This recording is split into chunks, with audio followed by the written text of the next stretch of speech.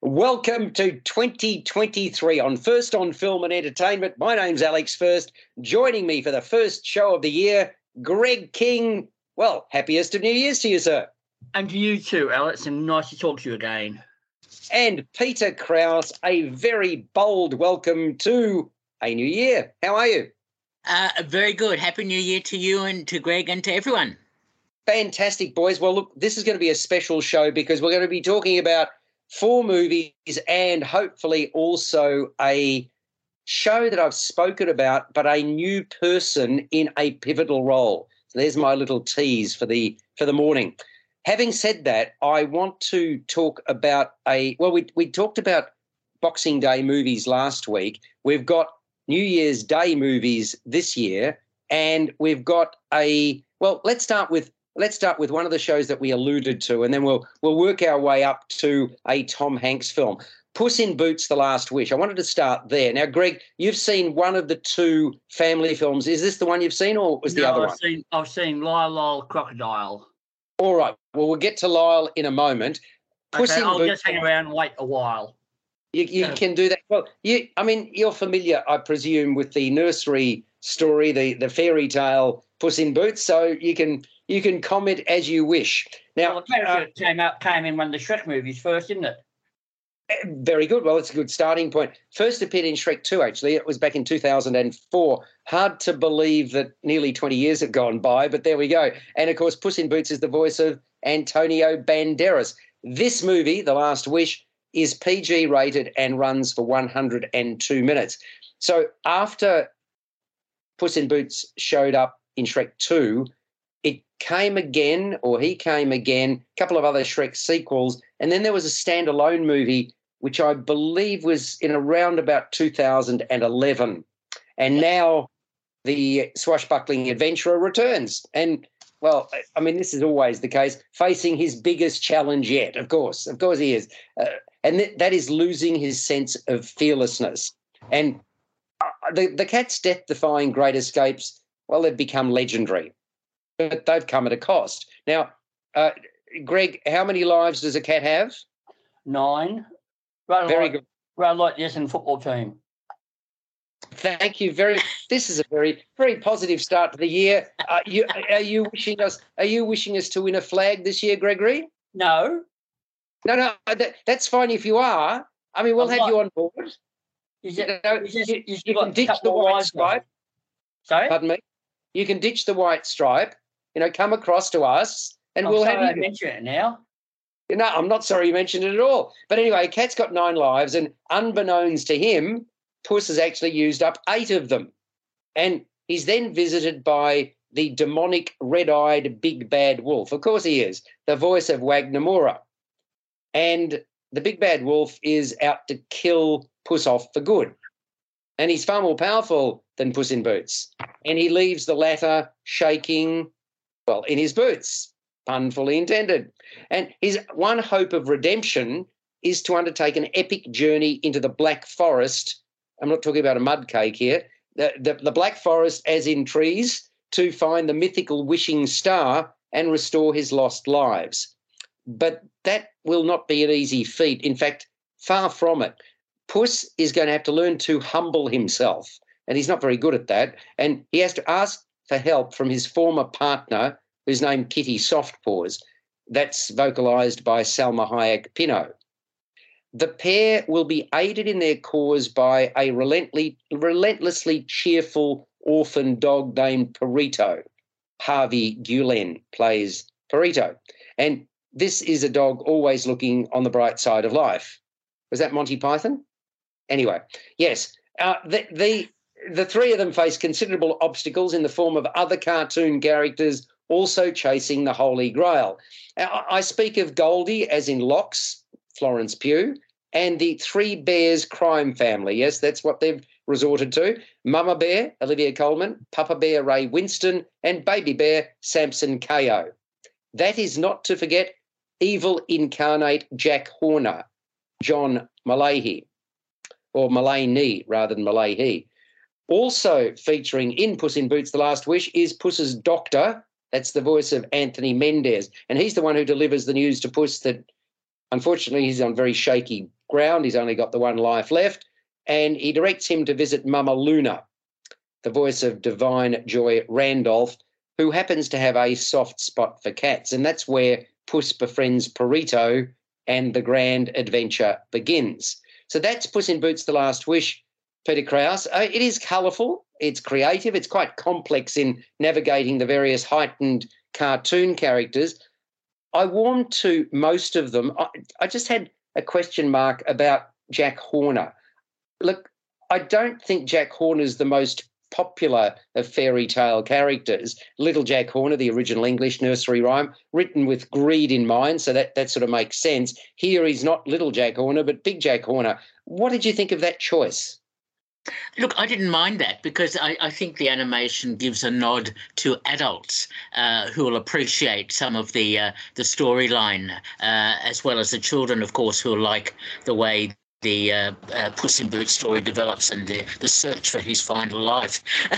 Look, I really liked this film, and it showed especially the evolution of animation and how since 2011, since the last Puss in Boots film, this one looks even better and just has a stronger feel to it in terms of story as well. So what I found most interesting was the start of the film with the new DreamWorks logo. And that's something that was used for the first time for this Puss in Boots, and it just is a nicely developed logo overall. Look, it's a nice story. It's well developed. I think adults will like it. Kids will like it too, although it's a little scary at times. It is, and that's why it's rated PG. By the way, I went along with an adult in their 30s and 3 children aged 7, 5, and 3.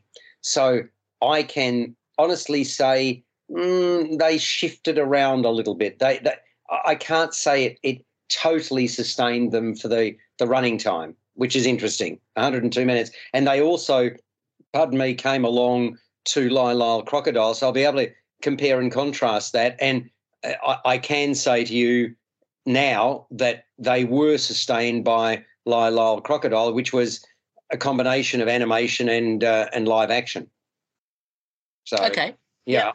Again, that's just one lot. They were siblings, but I'm not sure what it says other than perhaps 90 minutes rather than 102. I mean, I'm not sure whether that would have made a difference, that big a difference. But I think it's Lyle Crocodile's G-rated. This is PG rated. So maybe this has got more appeal to an older subset of children. That could be it. I really warmed to Goldie and the Three Bears and the characterisation of the big bad wolf, scary that he is. I mean, he is, the red eyes and so forth. My familiarity with those characters, though, in their traditional form, no doubt served me well, and I dare say the same will be the case with the littlies who are going to see this movie.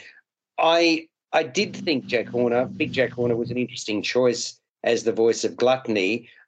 I'm just not so sure how popular or well-known Horner is to the contemporary generation. I mean, I haven't asked a 5-year-old or 3 or 7-year-old. I just don't. I would have thought Goldilocks and the Three Bears and I don't know, some of the other more popular animated characters and fairy stories would be better known. That's the only. I just raised the question. That's not to say you can't introduce new or less familiar characters into a franchise. Only that I just don't think Horner seemed to resonate as much as the others did in this particular movie.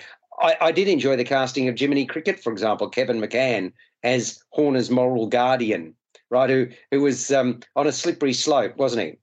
Yes. In fact, the voice casting, as is usually the case with these sorts of animations, is top-notch. And it was so nice to hear the resonant voices of the various characters. And look, I don't think it matters that there are some characters in the particular animation that may not be as familiar or as well-known, because it's all about the story.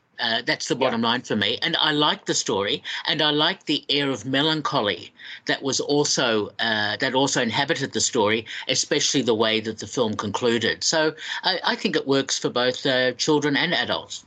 Well, look, I appreciated the setup and the general trajectory. I certainly did. I did feel it a little bit laboured and repetitive in navigating the challenges in the Black Forest. That's where I think they may have saved a little bit of time. And so that trimming that I was suggesting. But I believe, like you, it's fun, it's fanciful throughout. It's certainly colourful. What would you score Puss in Boots: The Last Wish out of 10? As it was somewhat influenced by the good, the bad, and the ugly, which I found very interesting, I give it 7 out of 10. It's quite enjoyable. Yeah, well, it's interesting. I've got a similar sentiment. I think 7's an accurate figure for it. So, hey, Peter, what's going on? We agree for the start of the new year. We must be turning over a new leaf with a new resolution. Well, there must be some fairy dust being sprinkled. Greg, you can't have Peter and I agreeing, can you? Why not? All's well in the world, that means. It does. On me. I'll be interested to see how long that lasts, I might say. But Not long. you are... So let's go from Puss in Boots: The Last Wish to Lyle, a Crocodile. G-rated 106 minutes, this one. And it is fanciful fun for the whole family. It's lightweight fare. I reckon it'll put a smile on the faces of littlies, their parents and grandparents. It is live action, CGI. It's a musical comedy, bit of colour and song and silliness to soften even the hardest of hearts. You've got a character called Hector P. Valenti, played by Javier Bardem. He's a wannabe big crowd entertainer.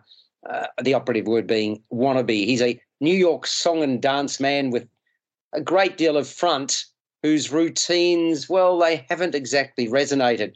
And he's rejected for the umpteenth time by a television talent show, and he's really told to kick things up a gear. So he basically leaves disappointed, but he's this colourful character, and he's a schemer. So he spots and he walks into an exotic animal's pet shop. And there, in a cage, he finds this cute, and really is very cute, green infant singing crocodile. Very cute little thing, the voice of Shawn Mendes. So he's got immediately stars in his eyes, thinking, wow, this is exactly what I'm after. So Valenti takes the croc, whom he names Lyle, takes him home and begins working with him, preparing him for his stage debut. Only when that big moment comes, Lyle freezes. So the critter gets this massive case of stage fright in front of a full house. That is a real problem. And as a result, Valenti, who has put his house on the line to fund this show, is forced to move out. But Lyle stays, with instructions to play dead if anyone spots him. In time, an uptight family, the Prims, move in. Young son Josh, played by Winslow Fegley, fears the big city and the dangers that big city life poses. He's regarded as a little weird. And his mother, Constance Wu, is a worrywart, while his father, Scott McNary, is a straight-laced teacher. So while Josh jumps at shadows, imagine his shock when he chances upon Lyle in the attic after hearing music emanating from a grate in the ceiling. Suddenly, his life changes forever, for the better. So Lyle becomes this constant in his life, and Josh, his mum and dad, become bolder as a result of Lyle's presence. But trouble lurks in the form of a recalcitrant neighbour. So it's not just you, Peter, who are recalcitrant. Thank you. There we go. Pleasure. In fact, your name isn't as severe as this recalcitrant neighbour, whose name is Mr. Grumps. We can call you that if you wish. Mr. Grumps is played by Brett Gelman, and he dotes on his pet cat. Do you have a pet cat, Peter? No. Would you like to get a pet cat, Peter? Definitely no. What have you got against There's a bit of a theme running through the movies we're talking about tonight. There's cats in all of them. That's true. Yeah, indeed. And what have you? And now, Greg, have you had a cat? Yes, I have. And there you go. So are you a cat person or a dog person or both? A cat person. Mm-hmm. Now, Peter, are you an anything person? No, I'm not. I'm actually an android. But Andrew Lloyd Webber's cats is probably more exciting. Oh no. Very bad. These are Greg jokes. What are you muscling in on his territory? Oh, okay. So let's get back to Mr. Grumps, Brett Gelman, and he dotes on his pet cat, but he's got an antipathy towards fellow humans. And you've also got the self-centered Valenti re-entering the picture, ensuring more hijinks. So that is Lyle, Crocodile in terms of storyline. Screenplay by Will Davies, based on a book series by Bernard Waber. And I reckon it's perfectly pitched at young families, Greg, this one. Lyle, Crocodile, what about you? Yeah, and the songs are written by the same guys who wrote the songs for The Greatest Showman, the Hugh Jackman film. And a couple of them are quite catchy. A couple of them are quite catchy tunes there. I enjoyed this film. I thought it was quite entertaining at times. And the hijinks of the relationship between the boy and the crocodile and Lyle sort of formed the heart of the film there, as Josh and Lyle develop a strong bond there, and he grows in confidence there as well and becomes less afraid. This is a film about family, friendship, and the ties that bind us there. I quite enjoyed it there. I must admit, though, while I was at the session I was at today, quite a few parents were sort of spending more time watching their mobile phones than they were watching the film. Oh, Greg, that annoys the bejesus. I mean, what? I mean, the light in didn't that distract you? It did a little bit, but what can you do? No, it was a fairly crowded cinema too. It's a modern way of watching. I like the film. I thought, and look, even though the Crocodile Lyle, the CGI is a little bit fake, he was an interesting character. I quite enjoyed him.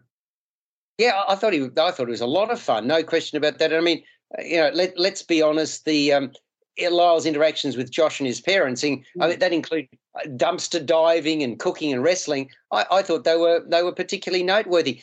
A few flat patches, a few flatter patches though. Greg, did you not think that? A little bit, but also a bit of slapstick humour there, and some of it towards the end remind me of a little film we saw earlier this year, Clifford the Giant Red Dog. Yes. Yeah. And the Mr. Grumps character reminded me of another film we're going to talk about shortly, the Tom Hanks character in A Man Called Otto, a curmudgeon who's sort of strict on rules around the housing area. Very, very strict on rules, yeah. I thought Crocodile really excelled when it descended into mayhem, Peter.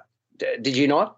Yes, to some extent. I must admit I was mildly disappointed by this film. I expected it to be much more over the top than it was, because it's definitely pitched at children, and I think even children will find it perhaps not as enticing as, to some extent, maybe Puss in Boots.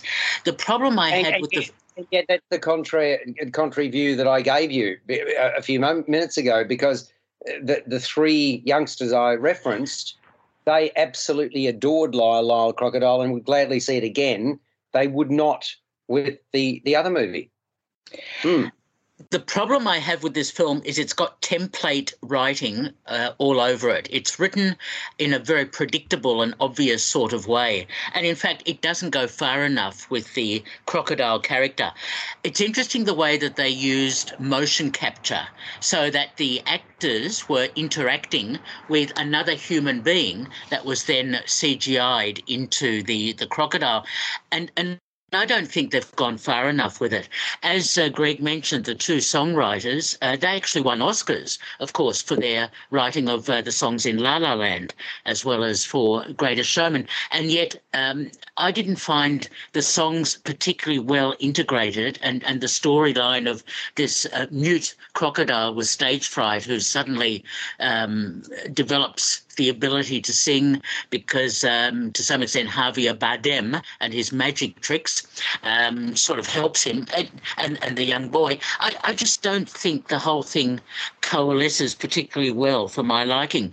It's interesting to note there's some Australian money in this film, because I noticed in the credits that Vic Screen, the new name for Film Victoria, have put some money into the digital effects in this film, and yet I don't know if it particularly works well for me. Look, overall, it has some entertainment quality. Yes, and Greg, you're right. It does have connections with Clifford, the big red dog. And I was actually, as I was watching this, I was thinking of the Bugs Bunny cartoon where the frog, the singing frog, would refuse to sing in public, but would only sing for the person who was who rescued him. Very good. Well, look, I mean, I wasn't totally convinced about the lip syncing either, Peter. Talking about the music, but I did think that tuneful pop songs, courtesy of Shawn Mendes, I thought they did hit the mark. And some of the biggest laughs come courtesy of that cat, Greg, which appears to enjoy Josh's company. That I mean, the trailer and so forth shows what happens when a crocodile swallows a cat and then spits it out again, doesn't it? Gives you a whole new definition to furball. Thank you, indeed. Yeah. And I mean, Javier Bardem, he amps up his portrayal of the entertainer who's happy to break all the rules. One of the finest moments in this picture is when Lyle wins over Mrs. Prim and she lets down her guard. I thought that was a lovely little scene. And Wu plays that up beautifully. So and Winslow Fegley really readily conveys Josh's character shift that takes place during the course of the film. Directed by Josh Gordon and Will Speck, they were responsible for Office Christmas Party. I thought it was easy on the eyes and ears. I do believe it deserves to attract an appreciative young audience, and I dare say it will. So it's a perfect holiday film, even if you wanted it to be even further over the top there, Peter. What would you give it out of 10, Greg? Lyle Crocodile. I'll give it 6 out of 10. 6 out of 10, okay. Which is I wouldn't say that's a huge mark. So okay, it's entertaining up to a point. Okay, and what about you, Peter? I found it interesting that Javier Bardem had to learn to sing and dance to fulfill his role in this film. I thought that was the most interesting part of the film. Look, I didn't mind it. I just felt it didn't quite completely work for me as a storyline or as a script. So actually, I also gave it 6 out of 10. And I'm giving it a higher mark. I gave the nursery story that we spoke about, Puss in Boots, Last Wish. I gave that 7. I'll give this one 7.5. All right, 7.5 out of 10. So, okay, they're two family movies. One which we saw the Swedish version of this. The English language version is A Man Called Otto with Tom Hanks. And it's M-rated, runs for 2 hours and 6 minutes. And we're talking about this man named Otto. His surname is Anderson, so Otto Anderson. And he seems like anything but a nice man. He likes to keep to himself. He's curt to the point of rudeness. He's actually known for it. So as Greg had mentioned, he's a curmudgeon. He's effectively pushed out of his engineering job and he busies himself preparing to end it all. And then a lively young Mexican family moves in across the road. Now, I'm not sure what you – it's sort of like it's a gated community where the houses all join together. So I'm not sure what – is there a word – there must be a word for that, but I can't think of it, where you got houses one after another all joined together in a gated community. Do either of you gentlemen know what that is called? Is there a terminology for it? A single word? No? I can't think of one, no. Okay. Well, you've got Marisol and Tommy. They're the husband and wife in this Mexican family. They've got a couple of young daughters, and Marisol is pregnant with her third child. She can't drive. She's never learned to do so, and his handyman skills leave a lot to be desired. So, they're a fine bunch. So they frequently call upon, shall we say, a less than gracious Otto for help. Marisol can't understand then why Otto is so brusque all the time. And he also has little time or patience for his other neighbours in, I'll call it a closed estate. All right, Peter? So he has little time or patience for his other neighbours in that environment where they all live. In particular, for many years, he's been feuding with his former friend Ruben and Ruben's friend Anita. In fact, it's Ruben's wife, isn't it, Anita?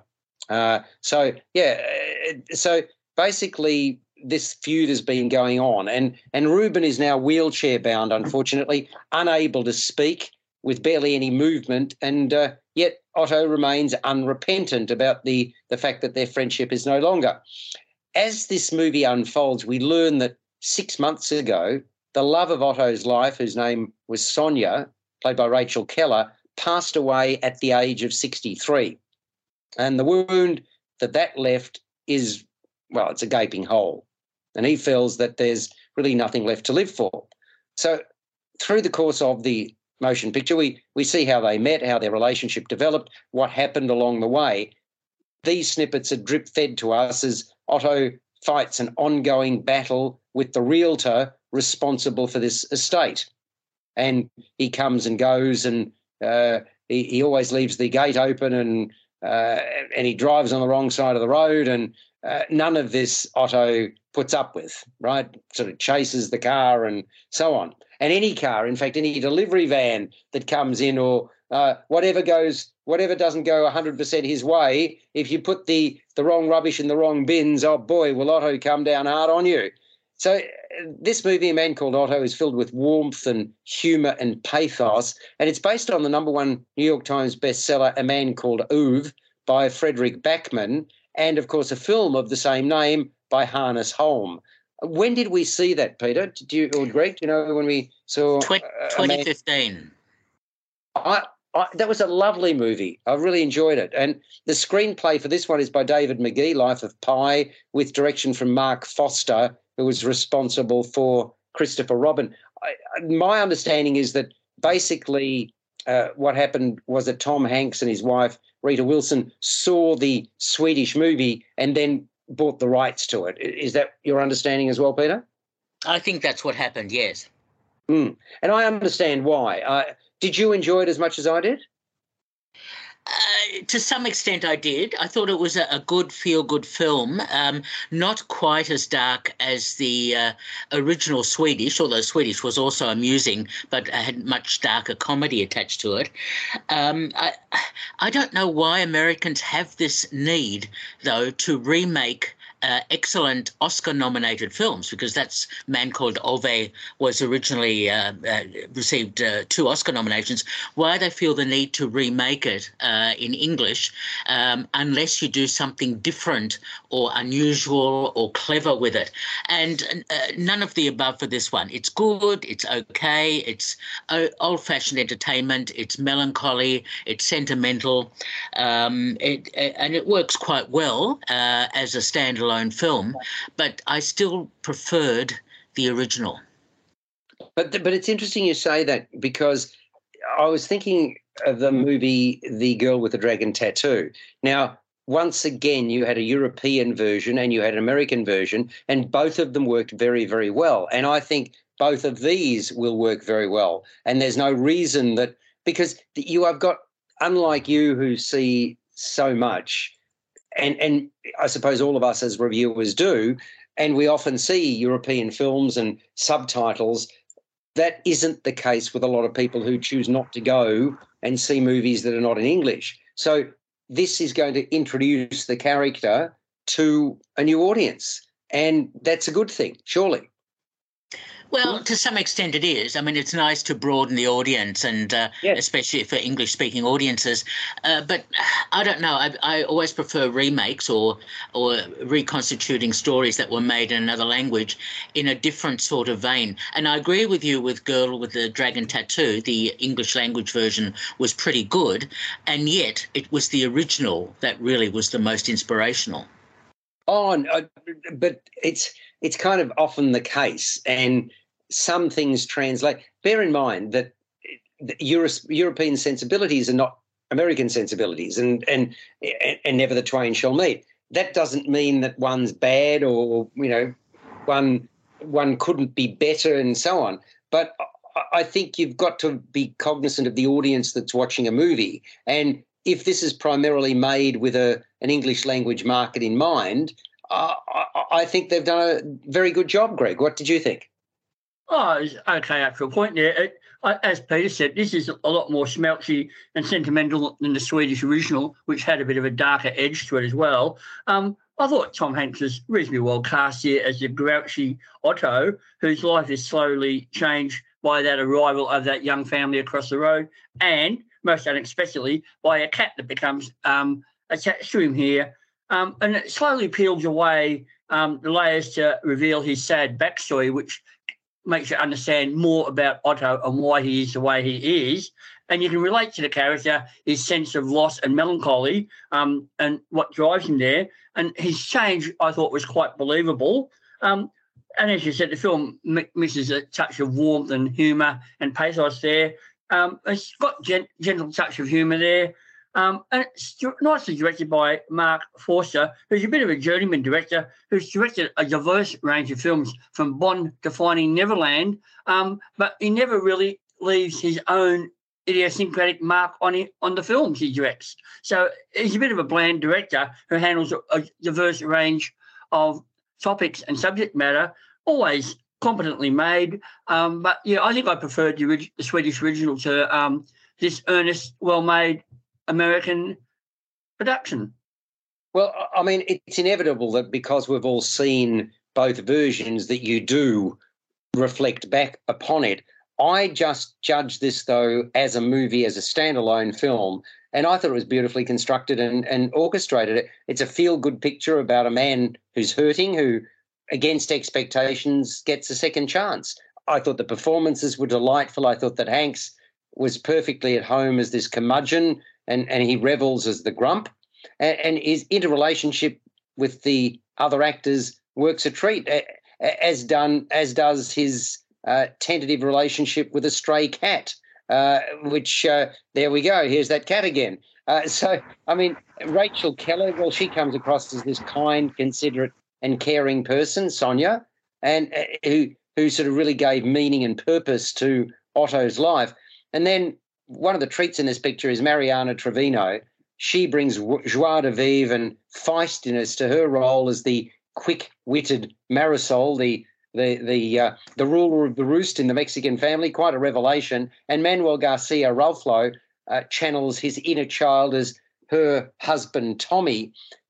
Around them, though, the other neighbourhood characters also endear themselves to the audience. They include Cameron Britton, who brings more humour into play as a man who believes in exaggerated exercise.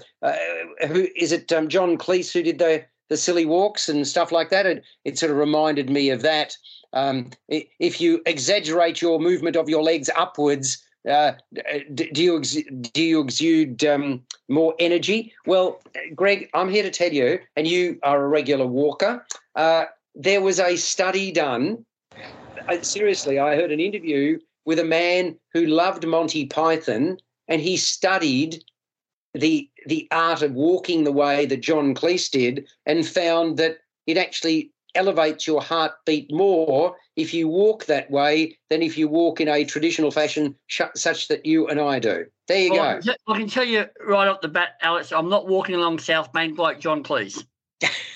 I'm very disappointed, Greg. I mean, I think the video cameras would be on you, and the men in the white coats would be there to take you away. I'd say they wouldn't be far away. But I must admit, Tom Hanks' performance here was a lot better than his recent turn as Colonel Tom Parker in Elvis there, where I thought his accent and some of his mannerisms were a bit strange. But here he was a lot more committed to the role, I thought.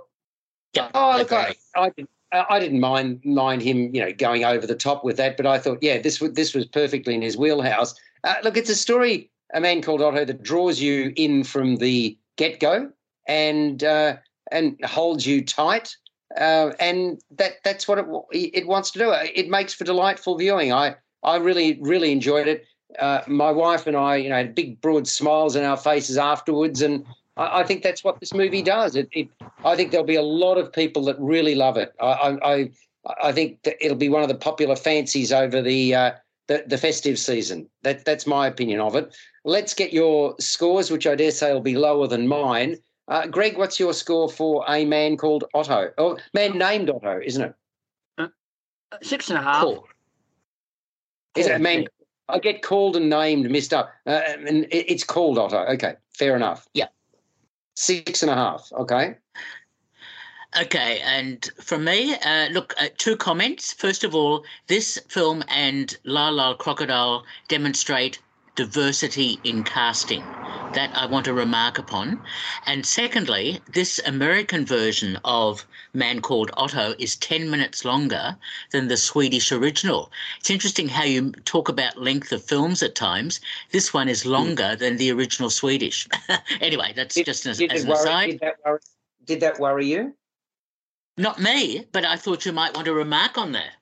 Oh, well, but the funny thing is that bear in mind that I liked Avatar and it was 3 hours and 12 minutes. So, you're the one. Yes, I am the one. So, generally speaking, I prefer a nice tight 90-minuter.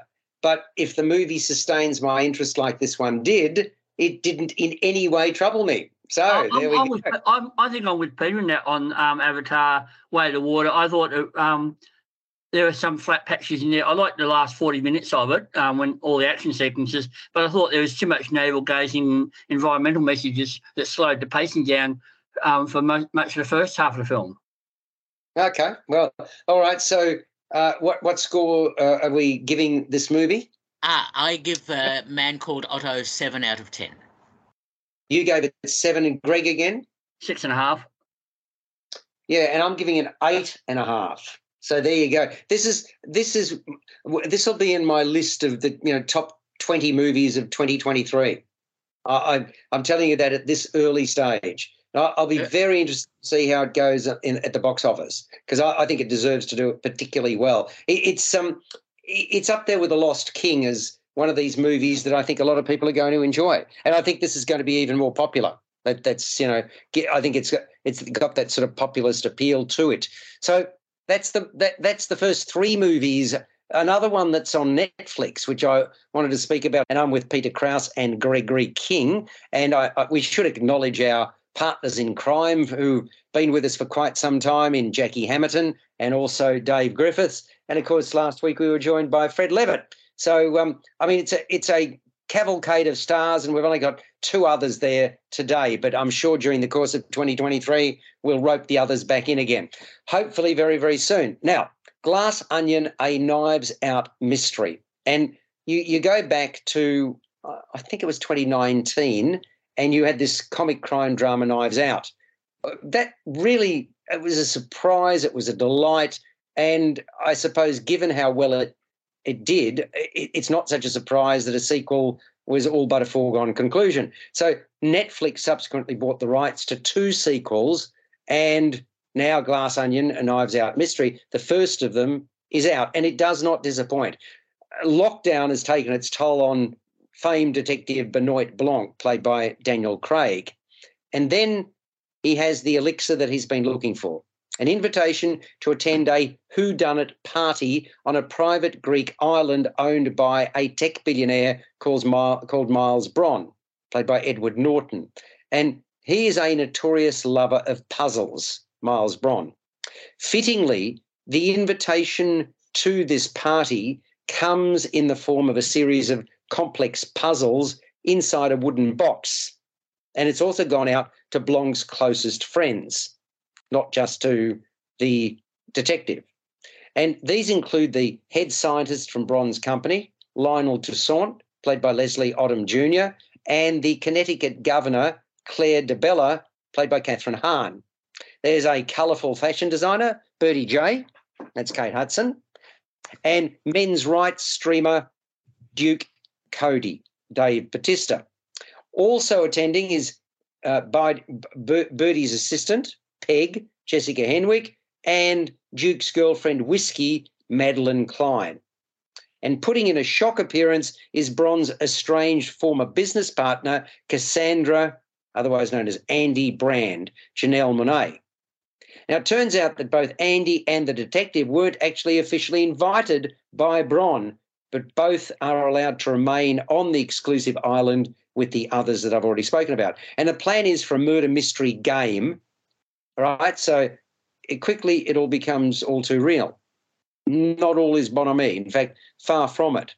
And while facing much opposition, Bron is ploughing ahead with plans for a very dangerous hydrogen-based alternative fuel. His so-called friends all have their own agendas and reservations, while Bron's use of language, well, is decidedly questionable. And then there's the question of that shady split between Bron and Andy. Now, the film's title, Glass Onion, refers to something that is hidden in plain sight. That's all I want to say about it. The writer-director, Rian Johnson, who was also responsible for the first instalment, chose glass because it is transparent. Okay, so as in the title. So for billionaire Bron, money is no object. He's even taken possession of the Mona Lisa. And much of the action takes place under the dome at his mansion, which, well, it looks like, what does it look like? Yes, you think about the title. So I enjoyed the twists and turns in this as much as I did the first one. I really did. It's got an even larger big name cast, and most of the characters here are compromised, which means they have the motive to execute dirty deeds. It's very much the modern form of the Agatha Christie, Hercule Poirot-like mystery. And, that's what Glass Onion is all about, Gregory King, isn't it? It is a little bit. I didn't enjoy this as much as I did the first film, though. I thought that had a starrier cast to start with, and a lot more twists and turns. Here it seems that Rian Johnson seems to be repeating some of the beats of the first film there, with the way it flashes back at key points to re-explore the unfolding of the action there and explaining things. I like the way we've got a bit more depth about Daniel Craig's character there, including a couple of flashbacks to his life during lockdown there. There's a couple of great little cameos here, including one from Hugh Grant, which is, I thought, quite amusing there. And I thought the production design was fantastic there, the way it created Bron's mansion on the island there. And Kate Hudson is getting some really interesting roles at the moment. She's doing some incredibly interesting work there. But I just found this one a little bit too much, repeating some of the key beats of the first film. For me, it didn't quite impress me as much as the first film in the Knives Out franchise. Can understand that. Well, look, I thought Daniel Craig continues to revel in the adulation that comes with being a famous and fated PI. He plays that up. He has fun in the role, Peter, doesn't he? He does. In fact, I read somewhere that Rian Johnson wanted to give him a different accent. But anyway, that's another story. Look, as I was watching this at the very start of the film, and each character is introduced to us, I had a memory flashback of a film that Stephen Sondheim wrote in 1973 called The Last of Sheila. Oh, yeah. Which was a terrific murder mystery set on a boat. And because of that, I thought, now each character has a significance and will be lined up in a particular way, which is what happened in The Last of Sheila. And that was confirmed to me when I saw Stephen Sondheim have a small role in the film on a Zoom screen with Angela Lansbury, who, of course, he partnered with on so many musicals for so long. And, of course, that was her last film. So, look, there's some clever plotting and some good ideas in this film. I do agree with you, Greg, that I thought it didn't have the same resonance as the first Knives Out film. In fact, Rian Johnson hated that Glass Onion was also called Knives Out, almost part 2. He didn't want Knives Out to be in the title at all in The Glass Onion because he wanted it to be a standalone film. And yet, of course, now comparisons are going to be made more obviously because of the Knives Out titling.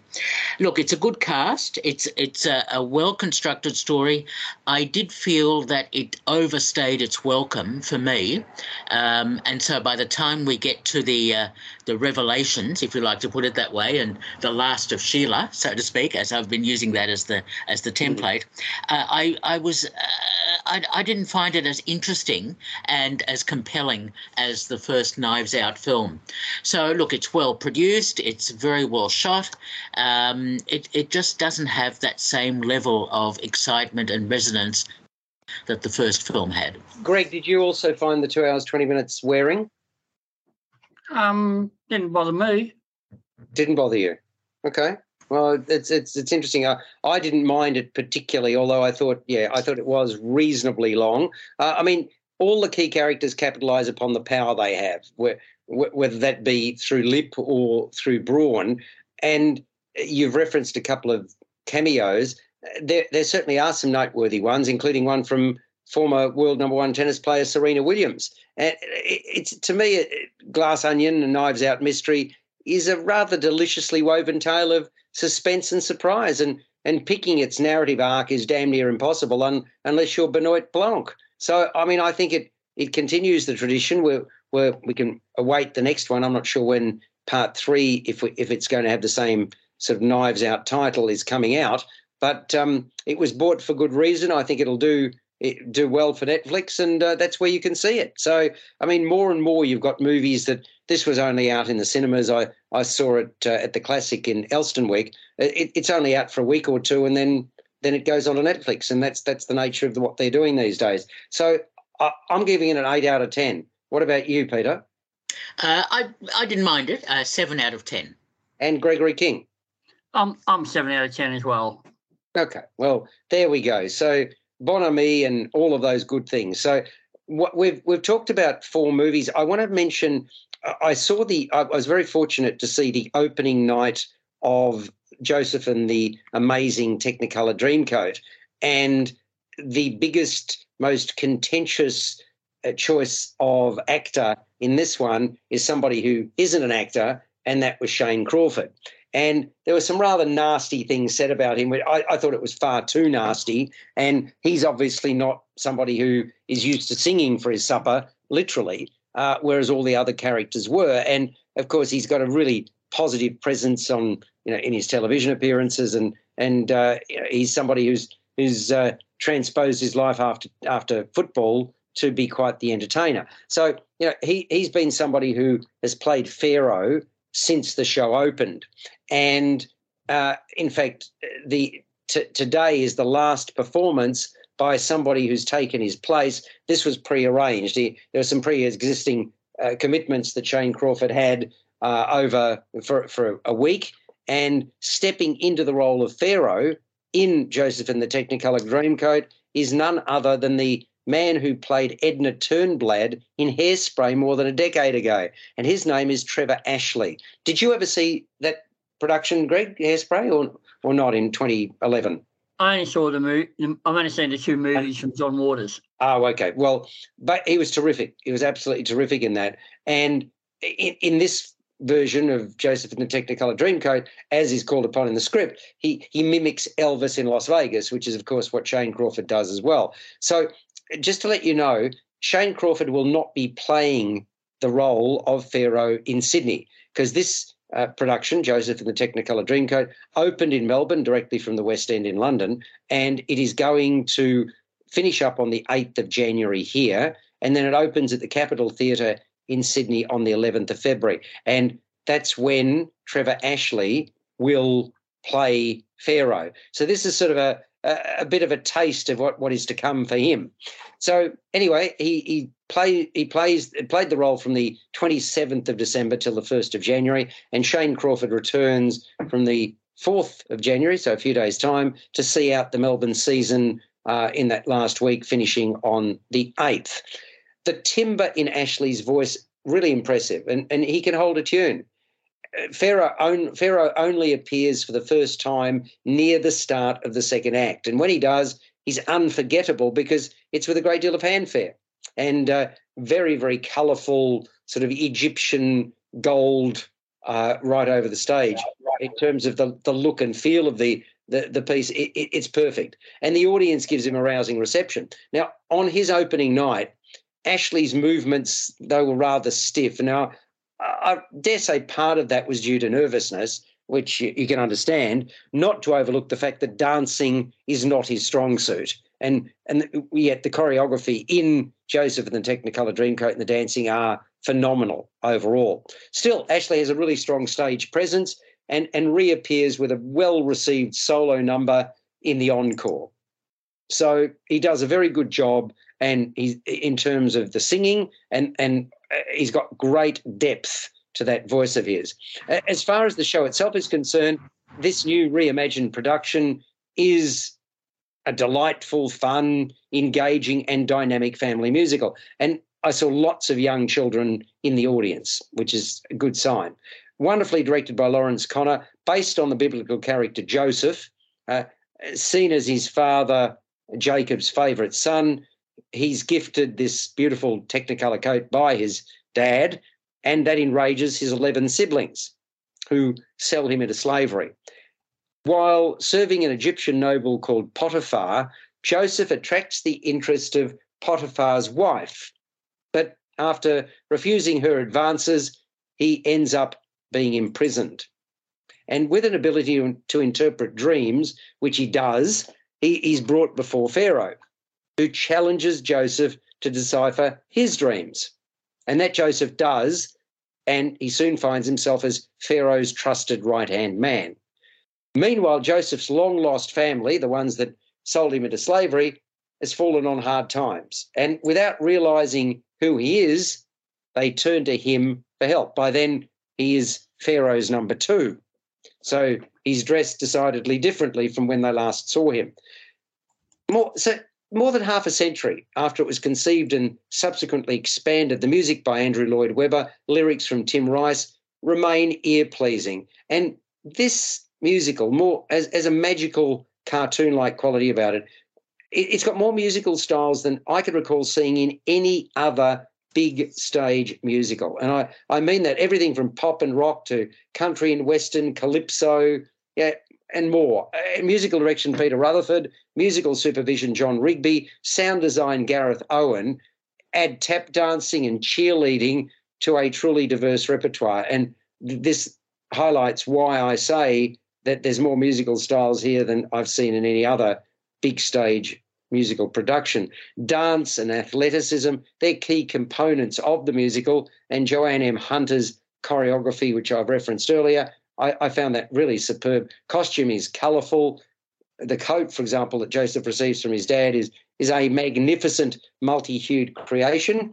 I would love to have that. And the sets are spectacular. In fact, all is suitably showy thanks to the efforts of the set and costume designer Morgan Large. Ben Cracknell's lighting design, that certainly deserves a mention as well. That's really creative and captivating. As the narrator of the piece also appears in various guises, I thought that Paulini was fantastic, poised and sassy. Seeing her for the second time, boy, what a great talent she is. And with the most mellifluous voice, Ewan Fistrovic Deutsch, what a pleasure to listen to him, and he's triumphant as Joseph. You got 8 children in the role. I think there's 3 sets of children that sort of obviously you can't exploit children with slave labour, as this the theme of Joseph and the Technicolor Dream talks about. So they swap them over, and they really are a talented bunch, and they delight the audience every time they appear. There's widespread acclamation. So overall, Joseph and the Amazing Technicolor Dreamcoat, highly imaginative, memorable, very satisfying production, much to get excited about. And as I mentioned, it's finishing on the 8th of January. Today's the last day that you get the chance to see a man that you will be able to see in Sydney in the role, Trevor Ashley as Pharaoh. But you can, if you don't see it today, you can see in the next few days Shane Crawford. So, you better get onto it very quickly, because Shane and the Melbourne production of Joseph finishes on the 8th of January before reopening at the Capitol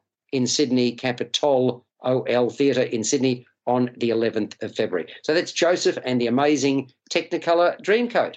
And with that, gentlemen, I say thank you to both of you, and blessings for a very, very comfortable and happy and healthy new year to you, Peter, and to you, Gregory. And hopefully we'll be talking a lot more about film and theatre and a little bit of football, Greg, during the ensuing 12 months. So we can start building up our bank of memories and building up towards the best and worst films of 2023. Farewell to all. Catch you next week on First on Film and Entertainment.